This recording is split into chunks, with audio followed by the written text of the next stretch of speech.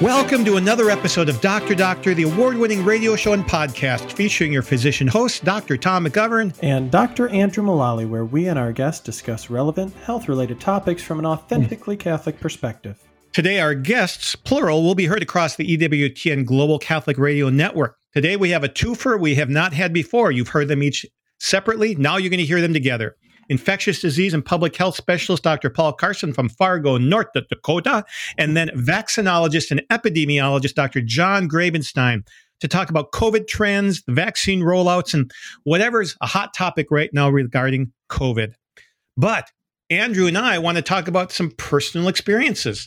Yeah, the COVID shot. You know, last time I think we talked to Dr. Grabenstein, it was kind of pre-shot era. And now we're here in the shot era. And Tom and I just got our second dose of coronavirus vaccine last week. Yeah, both of us got our first shots within minutes of each other the first day that they rolled them out here in Fort Wayne. What was that one like for you, Andrew? You know, I enjoyed it because it was all obviously the healthcare people. And so it was nice seeing everybody. And everybody was really kind of excited. You know, the thought is that this is going to be a big turning point for everybody who's suffering from coronavirus right now. Oh, there's a lot of hope and joy in the room. It was just palpable. And all kinds of doctors were having photos taken of receiving the shots because it's something we'll remember the rest of our lives, I think. And Andrew and I both received the Pfizer vaccine. What did you physically experience after your first shot, Andrew? After the first shot, I'd say nothing to write home about. You know, it feels like somebody slugged you for about a day, and that's about it. Slugged, do you mean just pain in your arm? Yep, just like my brother hit me. But that's about it. I got pain, the next day when I woke up. There was some tenderness there, but I didn't experience anything else. I was even on EWTN News Nightly later that day. So this is 24 hours later saying, hey, my arm's sore, means the vaccine's working. And then 8 hours after that, at like 2:30 in the morning, I woke up with shaking chills and sweats. I didn't have a fever. I took my temperature. It was, 99.8, 100.2, something like that. But I couldn't get back to sleep. So that, not sleeping more than 4 hours, led to a lot of fatigue for the next day. But this was still far less than I experienced when I got the Shingrix vaccine for shingles earlier in the year. Gotcha. Okay, so then 3 weeks later, we each got the second shot. How did your second shot differ, Andrew? You know, the second shot, I had kind of heard that it was supposed to be worse, and it kind of lived up to it. I've never had any kind of negative experience, fevers or anything from shots, but about 24 hours after the second shot, I did have a pretty good fever and headache. It went away with Tylenol and Motrin, but it got me thinking, holy cow, am I getting sick? And then as soon as the medicine wore off, it didn't come back. So I said, no, that's just a reaction to the shot. So definitely hoping that we've got a pretty good immune response there. Exactly. My second shot, I decided, okay, I'm going to pre-treat. So I took 800 of ibuprofen or Motrin right before the shot. And then every 3 hours, I took 1,000 of Tylenol or 800 of Motrin again. And again, 2:30 in the morning, this time the first night, not the second night, the first night I woke up just with some, feeling warm and sweaty, no chills, no higher temperature, again, couldn't fall back to sleep. So it was then 2 days of fatigue. And then 2 days later, I felt normal again. But what I'm thinking to myself is, wow, my immune system is really kicked into shape now and is doing what it's supposed to do.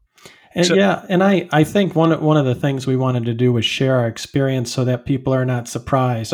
I was thinking to myself, like, man, I wish somebody would have told me, or I was happy that I got it on a Thursday. But that is not unexpected. And it does, you can ameliorate the symptoms with Tylenol and ibuprofen. And that worked very well for us. So I'm excited to be immune as of, tomorrow, I think, or 2 days from now, based on our recording date.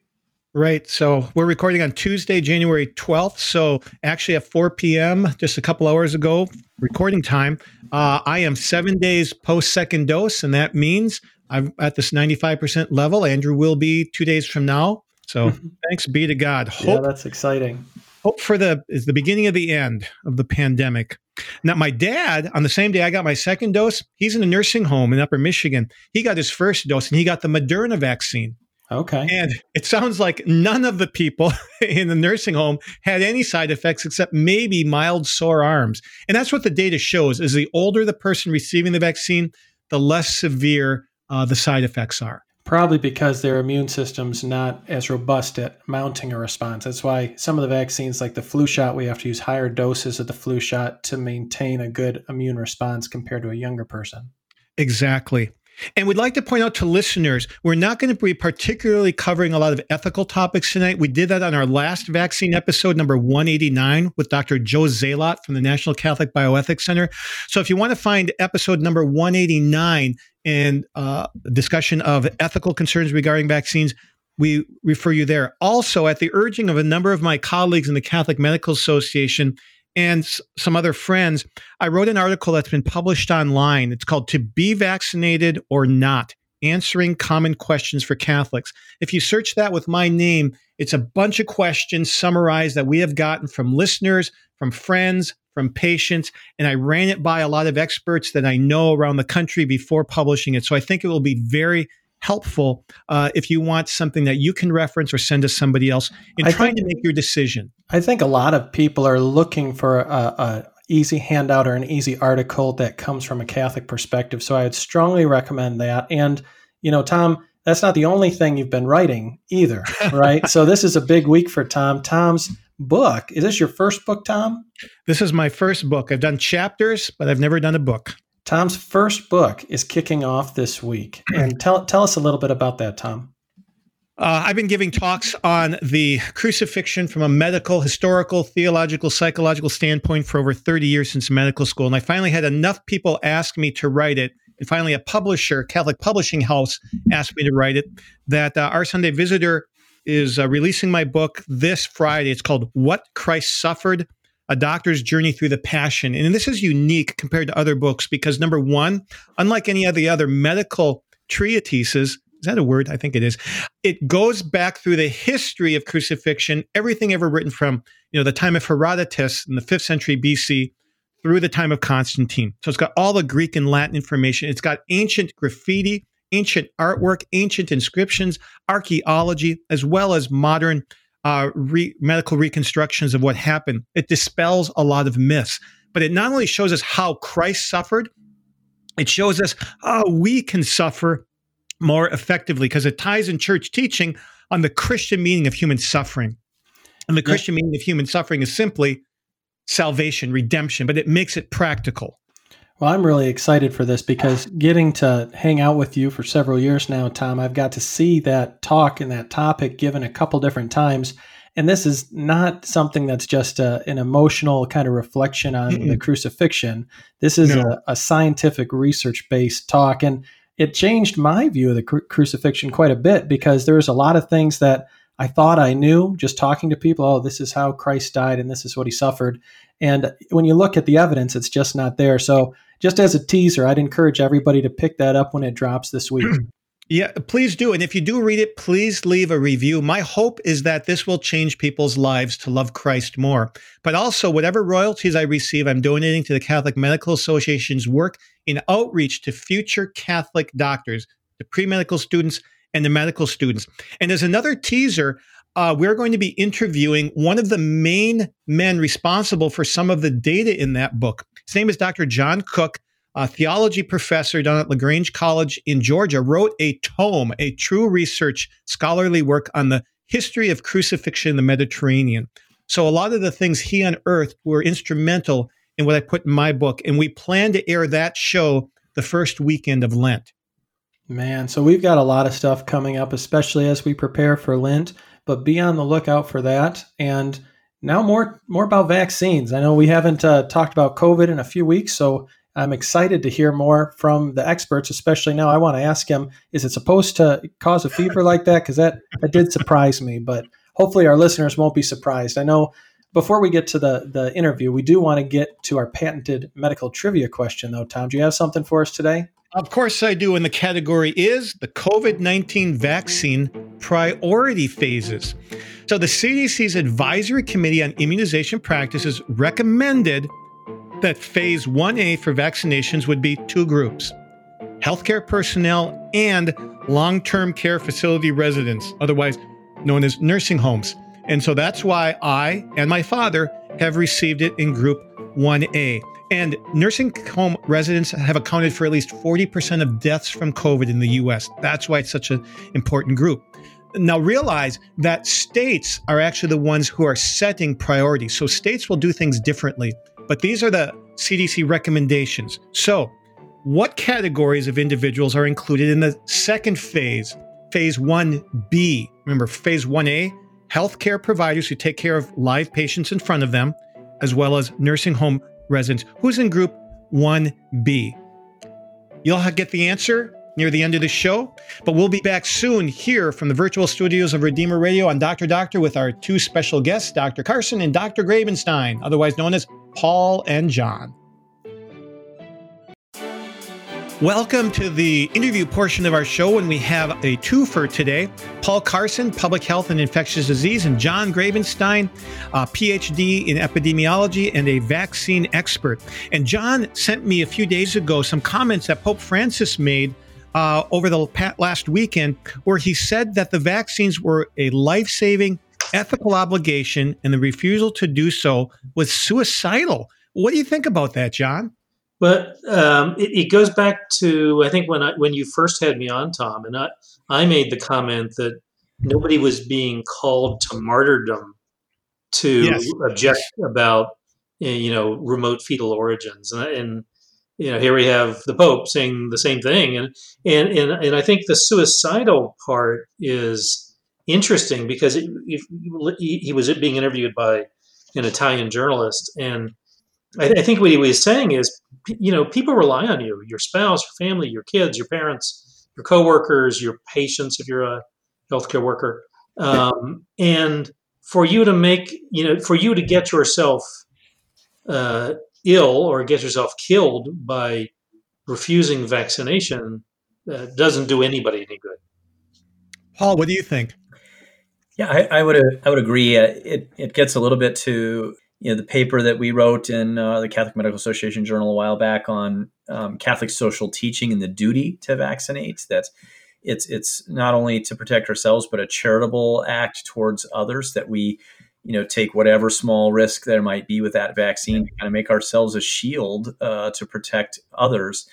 And it does get to the point that I try to make frequently. There really is no other realistic way out of this. I mean, this just keeps going and going and going until it probably works its way through the majority of the population, until we get an adequately vaccinated population to really stop exponential growth and perpetual spread.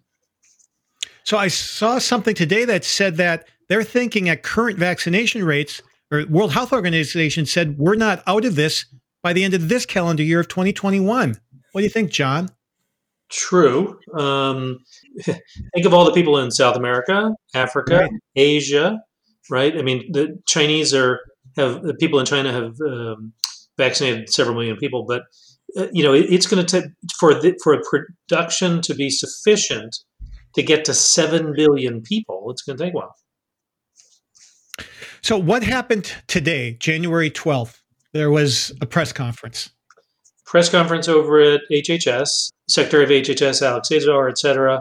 And basically, the biggest headline is probably going to be that the HHS is calling on changing who to get vaccinated, that it should be everybody 65 plus, to open up more channels of vaccination. A comment that they're confident enough in vaccine production that all of the doses currently available should be used, with nothing held in reserve, and future production will be the reserve that will account for dose 2, that they're confident enough that they can do that. That's got to be a big change for a lot of people who planned this fine rollout with the healthcare people first and then nursing homes second. Paul, what have you seen in your state as a result of that?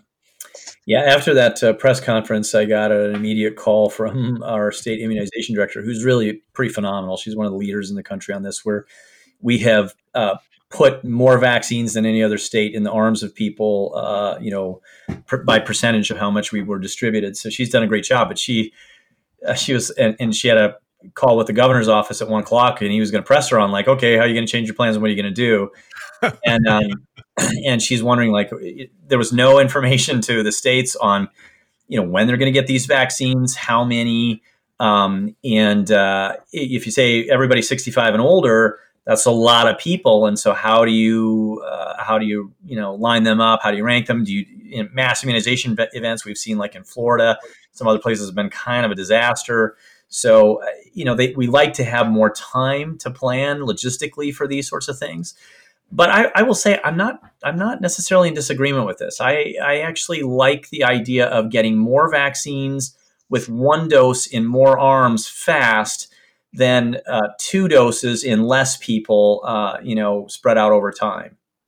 Okay, so that brings up a great question. So, John, you're the vaccine expert. I've seen these different people, many of them not even medical, saying just give 1 dose to a bunch of people and don't worry if they get the second dose or not. What do you think of that?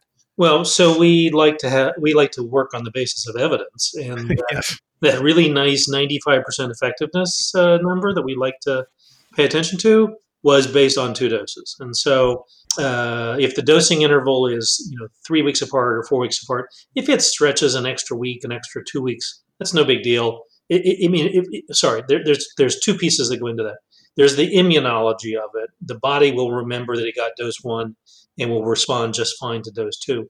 You are vulnerable that extra week, extra 2 weeks. And so don't be complacent. Don't, go off on sabbatical. You want to get back in and get your second dose. But the body will remember. So that, those are the two ways to look at it.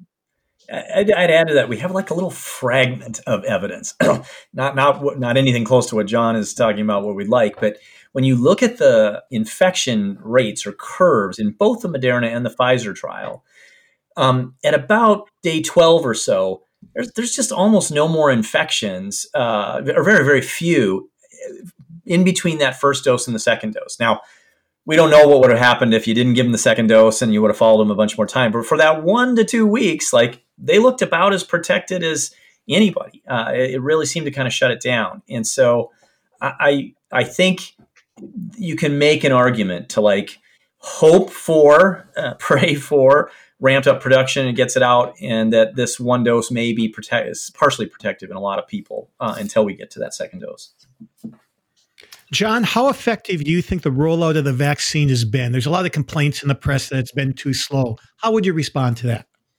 It's been unfortunately slow, but to a certain extent, I can't say I'm particularly surprised. This was a heck of a lot of work for, this was not the failure of a plan in Atlanta or in Washington or something like that. The states and the cities and the counties and the hospitals and the pharmacies and the institutions were dropped. They couldn't get started in their planning until they had the final documents from the FDA. And then the way I say it is that there's 1,000 learning curves around the country, and some folks picked it up real fast and figured it out, and some didn't put enough labor on it maybe and have had more trouble.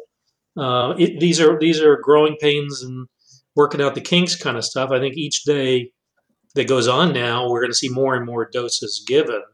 But I'm a little disappointed that it wasn't smoother. And obviously the folks trying to figure out where's my dose are frustrated. Yeah, and one of the things that I've heard from some of the people is after the doses have been given. Now we were talking in the beginning of the episode our experience with side effects after the second shot or reactions. I'm going to just throw this out there. I've had all the regular shots and I've never noticed any reactions to speak of. Man, the second dose really surprised me. Is that something you guys are hearing from other people? How, I'm afraid this might scare people off, or people might say, I'll take 1 dose, thank you, and that's it for me. Well, so second doses are a little more reactogenic. So I don't know what you had personally because we weren't on yet, but if it was swelling and redness and pain at the injection site, that's pretty common. Yeah, I had kind of a headache and a fever for about 24 hours. I mean, it was short-lived and it was moderated with Tylenol and ibuprofen, but I guess it surprised me. Is that something that we should tell folks just to kind of anticipate? It goes part and parcel. Hopefully your providers did tell you to anticipate it. Part of it's the vaccine is working. That right. that you have antibodies already from the first dose, and it's beginning to look at that second dose as an intruder, and that's sort of what you either at the injection site or through the body. It would also, that's the kind of antibody that you want to prevent infection, the really serious, dangerous, deadly infection. So I'm sorry. So John, it's good. Is there a relationship between the strength of the side effects and how protected you are immunologically?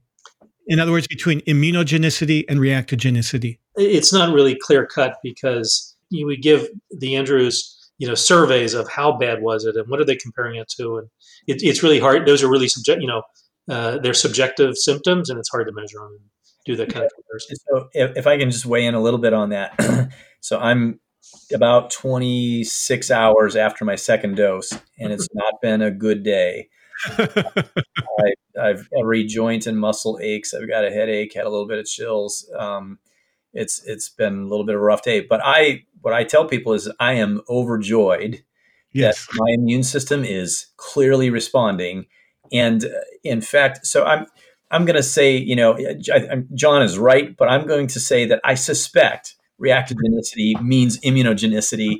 And, you see less reactogenicity in the elderly, and that's with most vaccines, and with this one as well.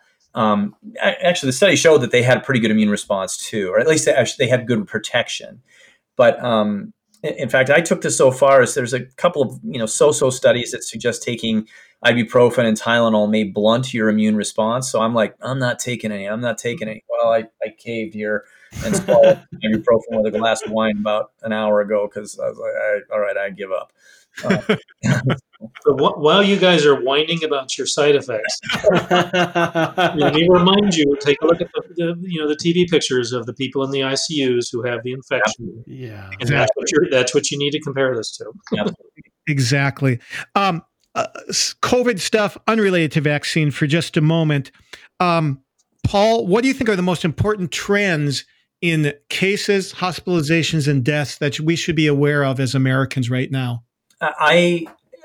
As somebody who kind of does public health research, epidemiology, I am sort of fascinated by what is happening, and I think simplistic explanations just do not suffice. So I actually sicked one of my grad students on, let's go to North Dakota and South Dakota. Everybody was calling us like the worst place in the universe in October and November. The New York Times wrote an article about a disgrace, a national disgrace, and our governor implemented a whole bunch of measures in the middle of November. South Dakota governor did essentially nothing. And we're both falling rapidly. And we've got we're doing great now, absolutely great. And I had a little aha moment with this where I can't name the group because they asked me not to, but a network of people that I know pretty well and work with. I learned because they have to undergo very, very regular testing. And the person who was telling me, hey, we're doing so great, we're hardly having anybody positive. And then I kind of asked the numbers, and I'm like, wait a minute, you're not testing like 65% of your people. And he goes, oh, yeah, they've all had it.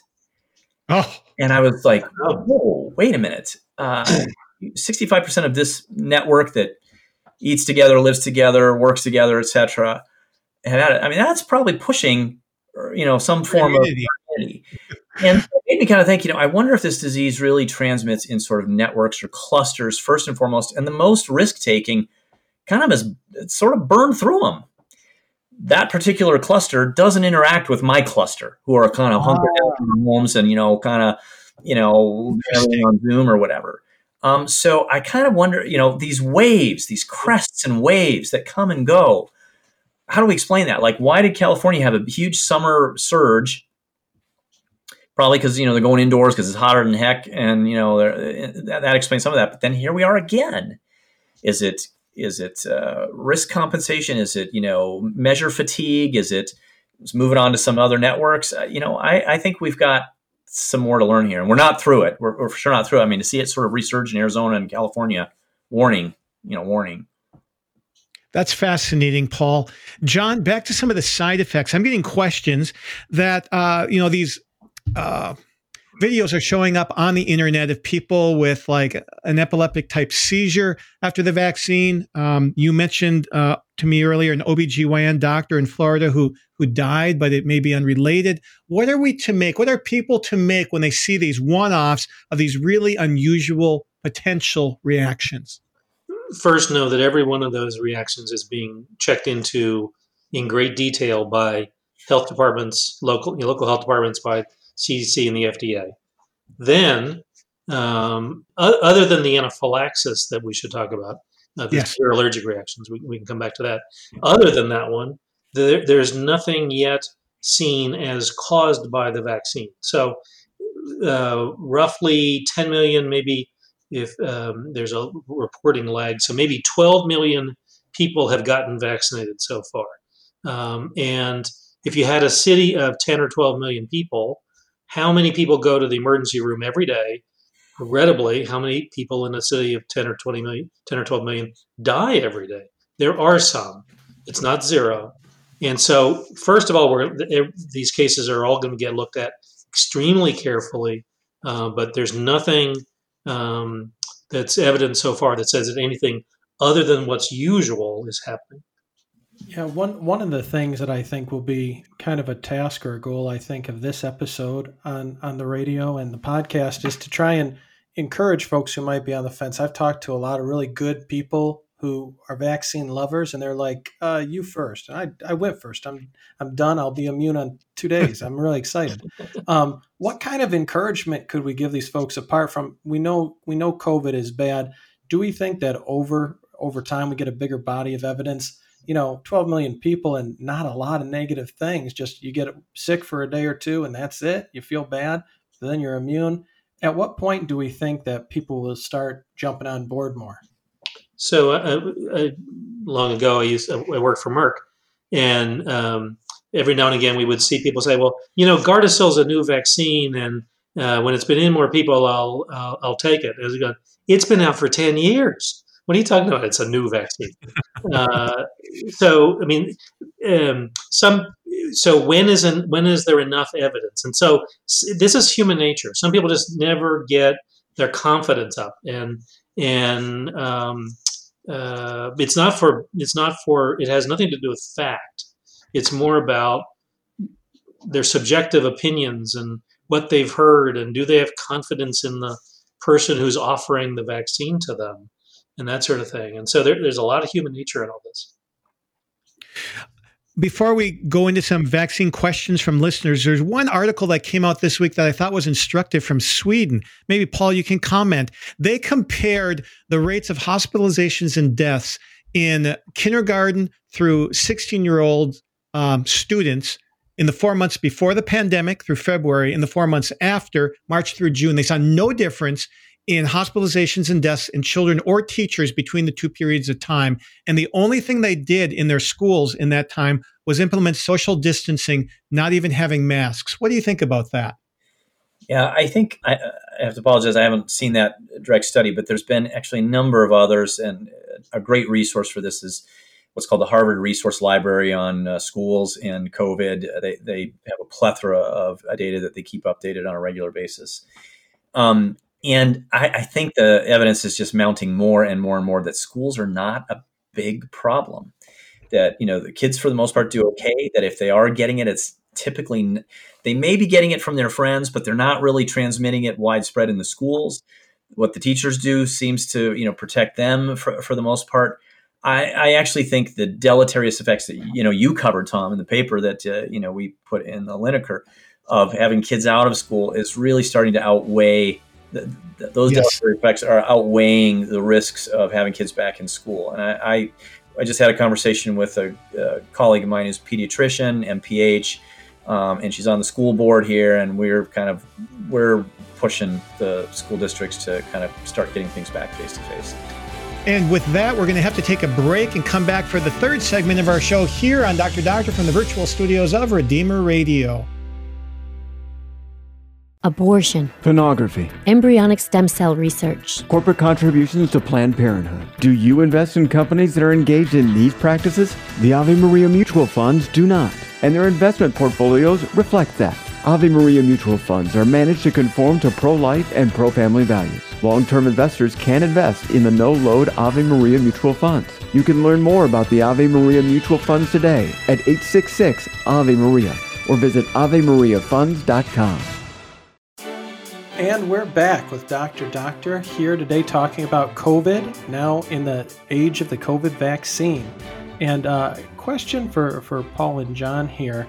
You guys can both take a stab at it. We've heard a lot about anaphylaxis and, the potential reaction. What is there for people to know? And if they have allergies, is it okay to still get the COVID shot? So there was just a CDC. So right after the vaccines first came on to the wider distribution, there were a few cases in England and then in Alaska and et cetera. And it raised the question of, is there a risk for severe allergic reactions, anaphylaxis, after vaccination? And so the CDC just did a report last week that said, based on the first 1.8 million doses administered of the Pfizer vaccine, there were 21 cases of anaphylaxis. So that's effectively 1 in 100,000. That's more common than with other vaccines, but it's still 1 in 100,000, which means there's 99,999 with no problem. So if you've got ragweed allergy or grass or mold pollen, that's irrelevant. It has no effect. But if you've had allergic reaction to medications, especially injectable medications, obviously tell people that as you're in the waiting room and filling out the screening forms, and you should be observed for a few extra minutes, 30 minutes instead of 15 minutes.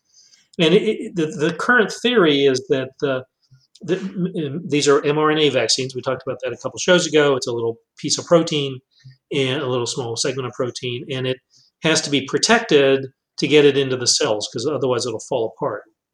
And so it's coated with lipids, with little fat molecules, and that part of that fat molecule might be what's triggering the allergy. Is that true with Moderna vaccine also? It also has the lipids. There have been a few cases in the news, but seemingly not as many. Now, that report last week I talked about was Pfizer's only because it was the only product being given Sure. for a few weeks. We'll know more soon, but the allergy precaution, the screening extra time of observation applies to both products. If you're going to have anaphylaxis, how soon after the shot will it happen? It could be a single-digit number of minutes. A few cases were out at 30 minutes. Very unlikely, but not zero beyond that.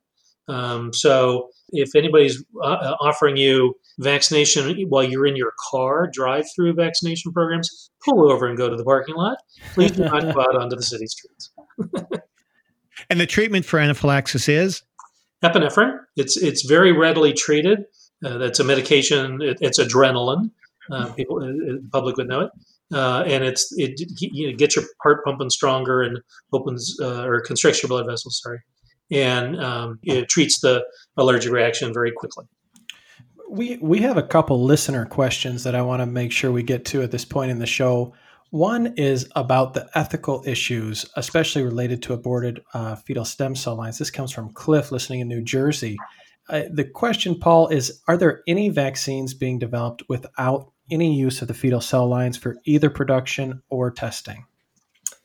Yeah, there are some in the pipeline, although they're not kind of on deck quite as fast as the less ethical vaccines that are a little less remote than the current ones. So Sanofi has a vaccine in the pipeline.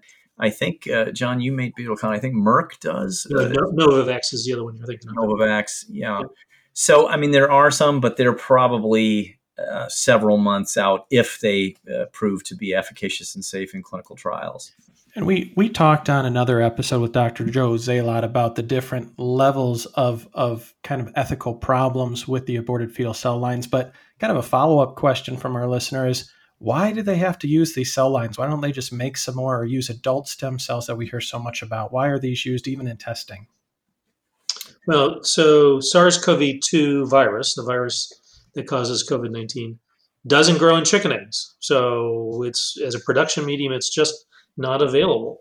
And so does it even work as a production medium is, one of the first questions. Then a couple of these technologies, Johnson & Johnson, AstraZeneca, use an adenovirus, a carrier virus to take in the gene snippet that will produce the right protein. And they require HEK or similar cells that had an aborted fetus, one in the 1970s, one in the 1980s. So if you wanted to adopt that technology, you must then use the HEK 293 or PER-C6 cell lines. It's the only way to use that technology. So take us back to the spring where we didn't know if any of these would work. Now we may have some choices. But does it make sense that we could look at adult stem cells in the future as replacing these HEK 293 and PER-C6 lines? So it doesn't necessarily have to be a stem cell. I'm not a molecular biologist, but it could be that the right adult human cell could be manipulated to have it immortalized, and so it could be used over the long term. Paul, you may want to add here. I don't know about that very well either, but I think the issue is kind of what that last part you just alluded to is those cells are harder to immortalize, so to keep them going in propagation. So a lot of the companies, they do it because these cell lines are easier to work with, but I don't think that should stop us and organizations like the Catholic Medical Association, et cetera, from pleading with these companies to try other cell lines. I was going to ask John, this was an issue with the rubella vaccine, but you can grow that in green monkey kidney cell lines. It's easier, in the Y-star cell line or MRC5, but you can. And I don't know if you can't get mRNA to transfect a green monkey kidney cell, for example, which has been used in a lot of other technologies. We're mixing a few issues. So from the industry perspective, from the manufacturer's perspective, they want something that works, something that it's a utilitarian analysis. So if we gave them something else that worked, a better mousetrap, they would use it. And so I think part of this is getting the Catholic universities or whatever to develop better cell lines that are also ethical cell lines. And if it is indeed a better mousetrap, then the industry will use it. Let's go. We have another listener, Rebecca, who sent in some questions. I think they're basic and good. We need to know the answers. So once the mRNA has told your body to make the spike protein, where do the proteins go and how long do they last? Basically, they go to your lymph nodes, which is why when you get mononucleosis or the common cold, you'll get swollen lymph nodes. Your lymph nodes, like under your armpit or in the neck or something like that. And that's where a lot of immune cells are that are beginning to trap viruses, bacteria, and whisk them away. What cell surface does the spike protein show up on that then goes to the lymph nodes? All right, so let's follow the mRNA into the body. So, yes. The needle comes into your muscle. It leaves behind the mRNA and the lipid. That goes into muscle cells, and then that produces the spike protein that comes out of the cell. That goes to the lymph node. Antibodies are beginning to form, and white blood cells, lymphocytes are beginning to recognize all this stuff, and it's a cascade of many different parts that is the immune response. So is a spike protein first expressed on top of a muscle cell before any other cell? Yes. Okay. And then some of the white blood cells, lymphocytes, bring it to the lymph node. Right. How long do both the mRNA last intact in those muscle cells, and how long does the spike protein last on top of whatever cell it's on top of? Hours is the order of magnitude. And I think that they've done some studies in animals, and I think it's down to near nothingness within 24 hours. And the mRNA has no opportunity and no way to get into our genome, correct? That's right. Yeah, it's impossible. So for RNA to be integrated into our DNA requires reverse transcriptase, which we don't have. Human beings don't make that. Great answer. And then Rebecca asks, is the number of proteins, so the number of copies of spike protein made, limited by the number of mRNA strands in the vaccine, or does the body go on for a long period of time making more spike protein? So, so the cell that receives the mRNA makes it for a few hours and then shuts it off. It's like, as you need a protein, and this is consistent with what happens when you cut your finger and you need to make some, or you need to make some cells to fill in, to repair the cut, or as you're growing bone, or as your kids are getting taller, you need certain kinds of proteins for a little while, and then the body knows to shut it off, and that's exactly what happens here. Is the body says, okay, you've had your turn, away with you, and let's get on to whatever the body needs next. Kind of another question, shifting topics here, about herd immunity. Christmas Eve, Dr. Fauci made some waves when he had kind of commented that, there were surveys saying about 60% of people, about half of Americans would take the vaccine. He said the herd immunity was 70%. And then when it went up to 60% of people who might take the vaccine, he nudged it up to 80 or 85, kind of, playing along with what the public was kind of ready to hear. What do you guys think about that? Is that it seems like that might be distrustful. Have you guys seen that type of thing before? I don't know that I can pluck out another example. I'm sure that similar things have been done. So I think that was a big mistake. I suspect he's kicking himself for doing that, although I don't know that. Because there is polling data that really shows a steady erosion in trust in public health organizations, public health officials, even the medical community. I think it's actually imperative that we be as honest as possible, as transparent as possible. And when we don't know the answer, we say we don't know the answer. When he kind of admits to I was kind of fudging that number up a little bit more to try and get maybe more people to take it, that might not be the real number we need for me. That's a mistake. I mean, he's basically saying I'm being a little disingenuous here to get a result that I want. I think we need to be straight.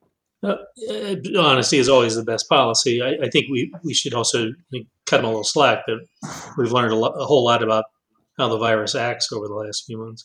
The other piece I'm curious about is, why do people care about herd immunity? I want personal protection from vaccination.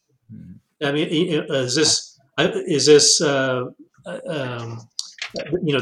good view of this would be, I want to know about herd immunity so I can know when to schedule my kids to go off on vacation, right. or is it I really want herd immunity because I'm going to be a freeloader, and I want you all to get your immunity so I can ride on your coattails. I think there's a little bit of both going on. Speaking of herd immunity, what are the best numbers we have now that we've learned more? Do you guys have any newer numbers, or is it kind of that 80-85% that we're still thinking? So it's a mathematical formula that tends to be pretty predictive. It's the simple kind of boiled down version of the formula is 1 minus 1 over R naught. R naught is the reproductive number. The devil in the details is that R naught has had a range of anywhere from about 2.5 to as high as 6. Most people think the R naught is probably, R naught means how many new cases will you get from an index case? How many people will a sick person or infected person spread it to? Most people think it's around 3. If it's around 3, that means you need about 66% of the population immune. If you got a vaccine that's 95% effective, then you got to adjust for that, 5% that didn't get a good response. So, 70 plus. If we're wrong, if it's more, 3.5 or 4, well, then maybe there's where I cut Dr. Fauci some slack. Maybe we do need it to be 75 or 80%. So we've got a little under 5 minutes left. We're going to cover a lot of information in a bonus podcast. Like, we're going to talk about, what about these claims about infertility?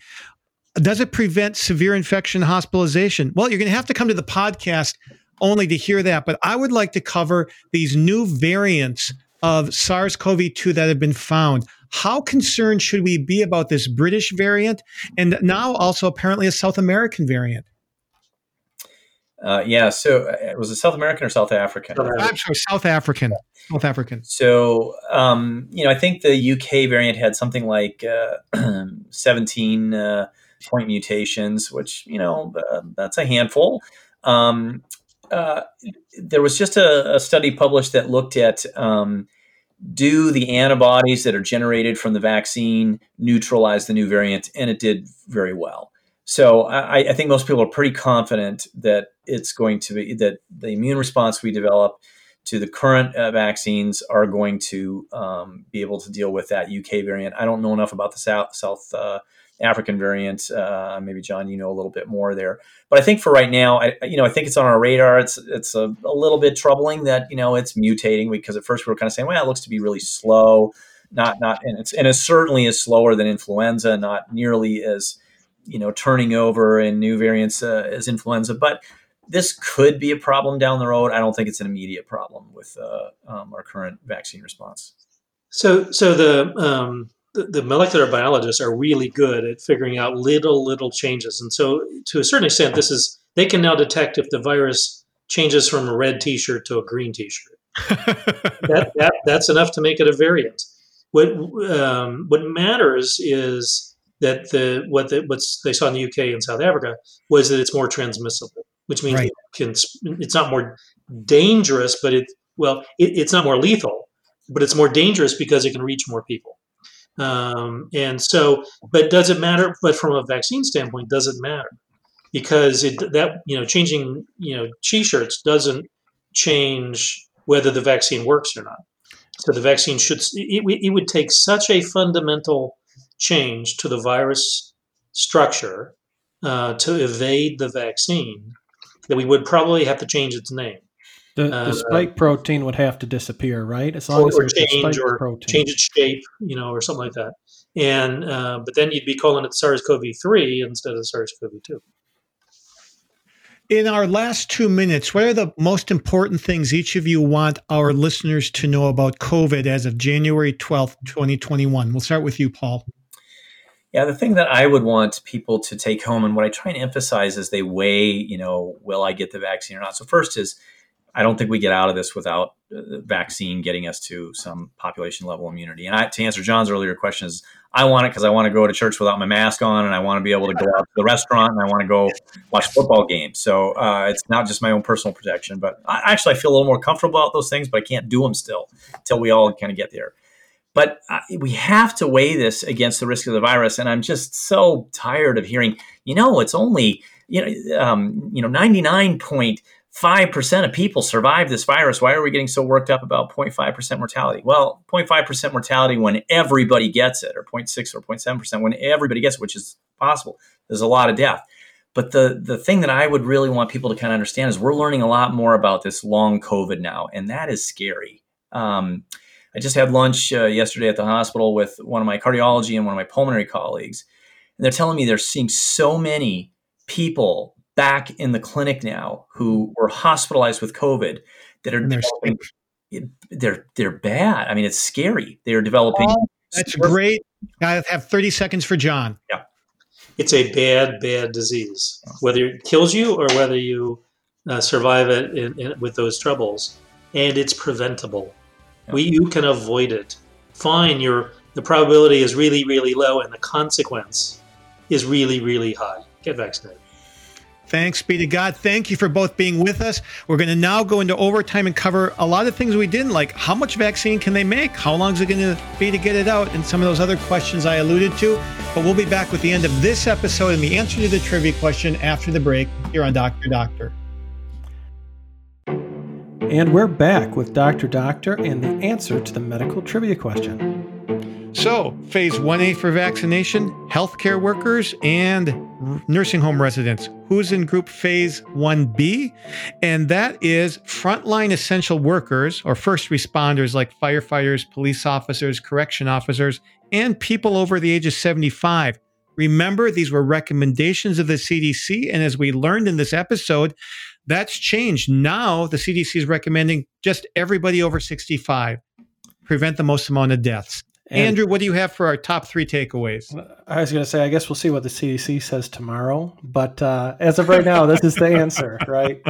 No, the top 3 takeaways, I would say, number 1, for getting the vaccine, anticipate some side effects. That's something that I usually don't say to people. I usually say, there probably won't be any, maybe one in so many people. I would anticipate some side effects, and that's not a bad thing. It means the vaccine's working. You can take Tylenol and Motrin, and that will help a great deal.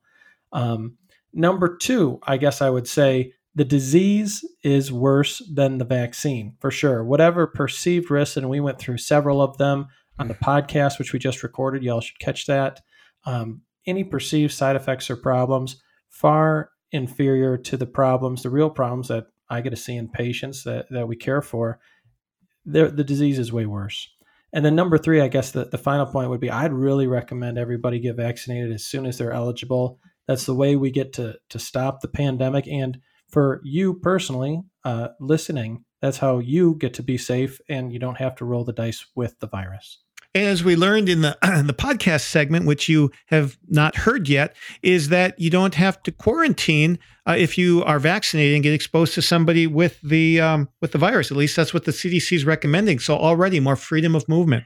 Yeah, that's exciting that we're at this point. I know for the longest time we were waiting, when is it going to be here? And so now it is here in past tense for Tom and I. Amen. Well, thank you for listening to another episode of Dr. Doctor, the award-winning radio show on podcast of the Catholic Medical Association, brought to you from the virtual studios of Redeemer Radio on the EWTN Global Catholic Radio Network. Please share the good news of Dr. Doctor with a friend and invite them to listen on their favorite podcast app. And be sure to rate and review our show to help new listeners find us. Tune in next week for your appointment with Dr. Doctor. This is Dr. Tom McGovern and Dr. Andrew Mullally signing off until your next dose of Dr. Doctor. Dr. Doctor is the official radio program of the Catholic Medical Association, whose members are dedicated to upholding the principles of the Catholic faith in the science and practice of medicine. The views expressed on Dr. Doctor do not necessarily represent those of your co-hosts or the Catholic Medical Association. Find our past episodes and keep up with the latest from Dr. Doctor by subscribing in your favorite podcast app and following us on Facebook. Get links to follow and subscribe or submit a question for our doctors by texting the word doctor to the Holy Cross College text line at 260-436-9598 or visit redeemerradio.com/doctor.